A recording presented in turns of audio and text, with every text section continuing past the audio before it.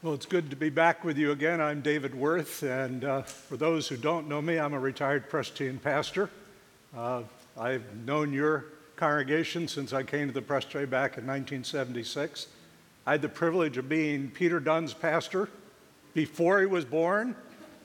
I baptized him, I was here and installed him, and so it's a real joy to be a part here today and to share God's Word with you. Our text today is a study of some of the ingredients which go into making of Christian character. So often Christians have been known by what they don't do, what they're against. Negative goodness, though, in Scripture is not enough. There need to be positive qualities. And our text today gives us guidance, gives us definitions of a Christ-like character and personality. And thus my sermon title today, Character Counts. Now I'm grateful to Dr. James Hurd, to the worship ensemble, to Peter Charles and the worship team. They have done a wonderful job of setting up what I'm going to do today. And you're going to hear me refer to the songs that have been sung and will be sung, because they help us understand this text, and they also help us understand the whole trajectory of Scripture as it helps us understand what we're talking about today. Our text here today in Galatians 5, we're going to look at it a section at a time, but this is a text about freedom. This is a text about the conflict between the sinful nature and God's Spirit, and the transformation that God wants to bring about. So let's look at Galatians chapter 5, verses 1 and then 13 through 18. Let us hear God's word. It is for freedom that Christ has set us free. Stand firm then, and do not let yourselves be burdened again by a yoke of slavery. You, my brothers and sisters, were called to be free, but do not use your freedom to indulge the flesh. Rather, serve one another humbly in love. For the entire law is fulfilled in keeping this one commandment: love your neighbor as yourself. If you bite and devour each other, watch out, or you will be destroyed by each other. So I say, walk by the Spirit, and you will not gratify the desires of the flesh. For the flesh desires what is contrary to the Spirit, and the Spirit what is contrary to the flesh. They're in conflict with each other, so that you are not always able to do what you want. But if you are led by the Spirit, you are not under the law. Now we're going to pause here in the reading of this text. What Paul wants us to understand is the call is to freedom. But when he talks about freedom, he has to talk about the conflict. Now Paul's talked about this throughout Scripture. If you read Romans chapter 8, it's another whole chapter on this. But what he's saying is, for those who have given their lives to Christ and invited the triune God to come in and reign, we discover there's a conflict. The conflict is between the sinful nature and God's Spirit. I think you've discovered, as I have, that we can't live in accordance with God's Spirit just on our own power. Human behavior is dominated by forces that are in conflict with each other. In fact, Paul even says at one point, you do what you did not want to do. Sinful nature is spirit. For Paul, the key is to be led by the Spirit, to walk by the Spirit. At times, it's a moment-by-moment decision. The Spirit of the triune God makes possible a life that can be lived in accordance with God's will. You heard the ensemble sing today, we can be victors in the midst of strife. God wants us to know that in the midst of the strife, there can be victory. There can be freedom. As Nancy and I were driving down here this morning from Ventura, we were talking about my text, and we were reminded of our then 6-year-old who one day was playing at the beach with a friend and got into a major conflict, to the point there were tears. And he came to her and he said, "Nanny, I wish Adam and Eve hadn't messed it up." Huh? Hadn't made bad choices. Yes, bad choices. Bad choices. You see, this thing has been going on for a long time. And all of us know what it is to get in the midst of a heated moment and make a bad choice. And to discover that is not what I intend to do, not what I wanted to do. We've seen this in families. We see it all over the place. So what are the acts of the sinful nature? Now, Paul is very clear. He's already talked about destroying each other by biting and devouring each other. So listen to Galatians 5, 19 to 21. He's going to give us a pretty explicit list. Look at this. The acts of the flesh are obvious. I love the way he says that. The acts of the flesh are obvious. See if there are any of these you would disagree with. Immorality, sexual immorality, impurity, debauchery, idolatry, witchcraft, hatred, discord, jealousy, fits of rage, selfish ambition, dissensions, factions, and envy, drunkenness, orgies, and the like. I warn you, as I did before, that those who live like this will not inherit the kingdom of God. That's quite a list, isn't it? I don't think there anything on that list you would disagree is part of sin.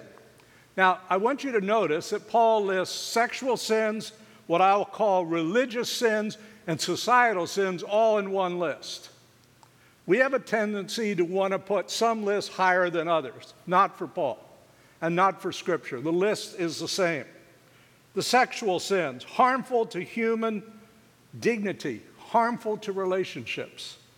The religious sins, idolatry, putting something higher than God himself. And then the sins of society that create chaos, interpersonal relationships, fractions. Now, I think the issue today is that things like discord, dissension, factions seem stronger than ever. And they're present even among Christ followers. And my concern is, I'm not sure that when Paul says they're obvious, that in our world today, we wouldn't say, well, that's just life. That's life in society. That's life in politics. And I would have to ask, is it really? What is it that God asks for? The call is to serve one another in love, to love your neighbor as yourself. Now, Paul wants us to see that the Spirit of God wants to create something new in us. And before I read this next section, I think we need to distinguish between some terms. When we talk about the fruit of the Spirit, that is Christian character. When we talked about the gifts of the Spirit, that's the things God wants to see happen through us. So that's things like the list in Romans 12 and 1 Corinthians 12, Ephesians 4. But the gift of the Spirit is salvation. So all God's people who have received Christ in their life have the gift of the Spirit. The question is, what about the fruit of the Spirit? Now, Paul says fruit, and I want you to notice it isn't the fruits. It's fruit, singular. It isn't a pick and choose list. We're going to see 9 things, like a moral diamond. Paul isn't saying, well, you can take this one and you can take this one. No, it's one fine fruit. And what we're doing is seeing, as the ensemble said, that faith will lead us down a road less traveled. Let's look at Galatians 5, 22 and 23. And as the text comes up, would you read this with me in unison? But the fruit of the Spirit is love, joy, peace, forbearance, kindness, goodness, faithfulness, gentleness, and self-control. Against such things there is no law. Now we'll just leave that screen there for a minute. Against such things there is no law. You'll never see a law that says you can't love, you can't have joy, you can't be faithful, you can't be gentle, you can't have self-control. There's no such law. Now look at this next list, because I want to talk about each of these. That next slide, please. The fruit of the Spirit, there are many ways you can do this. I find it's helpful to sort of put things in categories. The first 3, love, joy, and peace, really talk about an attitude toward God. Love. What is the great commandment? You shall love the Lord your God with all your heart, soul, mind, and strength. You can find that in Matthew 22, in Mark 12, and in Luke chapter 14.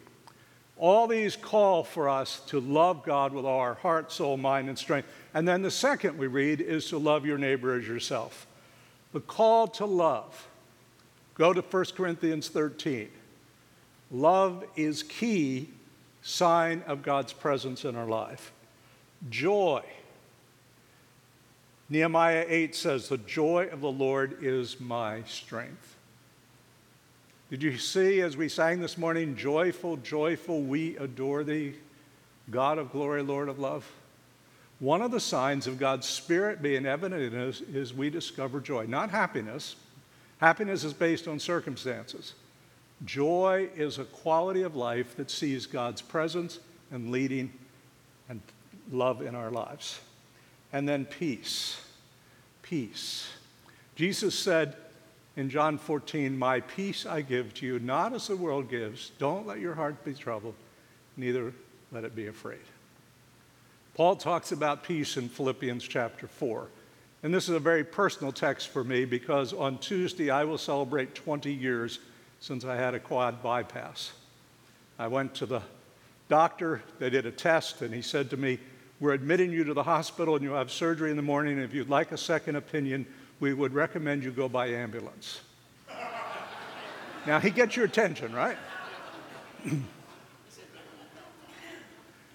And so here I was. He decided that the surgery was a little bit tricky, so he wanted the surgeon to be fresh, and he hoped I made it till morning. And so people have said to me, what'd you do that night? I said, I slept. Well, how do you sleep? I mean, he walked in the next morning and said, I'm glad to see you're still here. Thanks a lot, Doc. I really appreciate that. The text for me is Philippians 4. When in a fix, Philippians 4:6. What is it we're to do? We're to give God every detail. We're to pray with thanksgiving. And then this promise, and the peace of God will guard, will march around sentry, guard your heart and mind in Christ Jesus. How do we find God's peace? We discover that God comes and through his Spirit gives us peace. Peace with him, peace with the world. And so these three, love, joy, peace, are so primary evidences of God's Spirit at work in our life. And then patience, kindness, goodness. Patience. 1 Corinthians 13, what is the definition? Love is patient. Love is kind. Do any of you struggle with patience? Now today we drove 70 miles and fortunately traffic was light, so God didn't test my patience. Or I would have other illustrations of how the conflict lives. But I have to drive home yet. Patience. Attitudes towards others. Can you be patient with others? I once had a little sign, please be patient with me. God isn't finished with me yet. Patience. Kindness. It's an ingredient that seems to be missing in our world. Kindness. And then goodness. The very quality of God and Christ evident in us. And then attitudes toward ourselves. Faithfulness. It's a word used of God. Lamentations 3, great is thy faithfulness. Proverbs, let love and faithfulness never leave you. Faithfulness. The call to allow ourselves to be committed to Jesus Christ and to God through his Spirit and to allow him to work in us. And then gentleness. Paul would say in Philippians 4, before he gets to those verses about peace, let your gentleness be evident to all. Gentleness. And then self-control. Discipline. Interesting that Paul talks about this, but what's really fascinating to me, if you look in Scripture, Peter, who we would probably see as one of the most impulsive people in chapter 1 of 1 Peter and chapter 1 of 2 Peter, spends a great deal of time talking about self-control, discipline. Now, this is not the only place. This isn't the official list or the Beatitudes. You can read Romans 5, Romans 8, 1 Corinthians 13, 1 Timothy 6, 2 Timothy 3, 2 Peter 1. There are many places that give us this list. But friends, this fruit doesn't just grow in isolation. It comes with certain conditions being met. And just as in nature, fruit requires cultivation. Look at these next verses in chapter 5, verses 24 and 25. It's going to call for two actions. Paul says this: those who belong to Christ Jesus have crucified the flesh with its passions and desires. Since we live by the Spirit, let us keep in step with the Spirit. Two actions. Crucify the sinful nature. Earlier in Galatians 2:20, Paul says, I am crucified with Christ. And yet not I, but Christ lives in me, and the life I live in the body, I live by faith in the Son of God who loved me and gave himself for me. In conversion, we give to Christ our lives and our sins, and he takes them and places them on the cross. The thing is that that is a one-time decision, but then we have to continually come and confess. We don't have to ask for forgiveness. We're forgiven, but we need to confess. 1 John 1:9, if we confess our sins, he is faithful and just and will forgive us and cleanse us from all unrighteousness. You and I are not perfect. We're this side of eternity. And the call is to crucify those things with the passions of desire that we know of the sinful nature. And then he calls us to live by the Spirit, to keep in step with the Spirit. You see, we can't be holy by ourselves. And part of the call is to recognize to be like Jesus is not an easy task. The Spirit of God wants to produce this fruit in all of us. It doesn't happen in a vacuum. God uses Scripture, he uses prayer, he uses worship, he uses other Christians. The issue is our will. The issue is our choices. The issue is our decisions. As you and I choose to maintain our walk with God, to maintain the relationship by its decisions, we discover freedom. Remember, as we sang this morning, our God is a God of love. Our God came that he could be with us. Jesus says, you will never take a step alone. You free every captive. We dance in your freedom. You have done great things. There's nothing better than you, Lord. There's nothing better than you, Lord. Can you say that? There's nothing better than you, Lord. The fruit will grow in us through the power of the Holy Spirit. My prayer is that we will experience the reality of this passage in our lives, that we will know freedom, not slavery, that will overcome the sinful nature by as we keep in step with the Spirit, producing the fruit of the Spirit. Let us pray together. Lord God, we rejoice in the freedom offered in Jesus Christ. We're grateful that as we accept your amazing grace, your amazing love, we can be set free. That is why you gave your life. We're no longer slaves. We can sing, I am a child of God. Lord, will you help us when the way is hard, when we feel we're losing the battle? Will you remind us never a step will we walk alone, that you are with us? Help us to choose the way of the Spirit over the sinful nature. Remind us that you laid down your life that we could be set free. Lord, we are so grateful. You have done great things. You are our God. There's nothing better than you. Amen.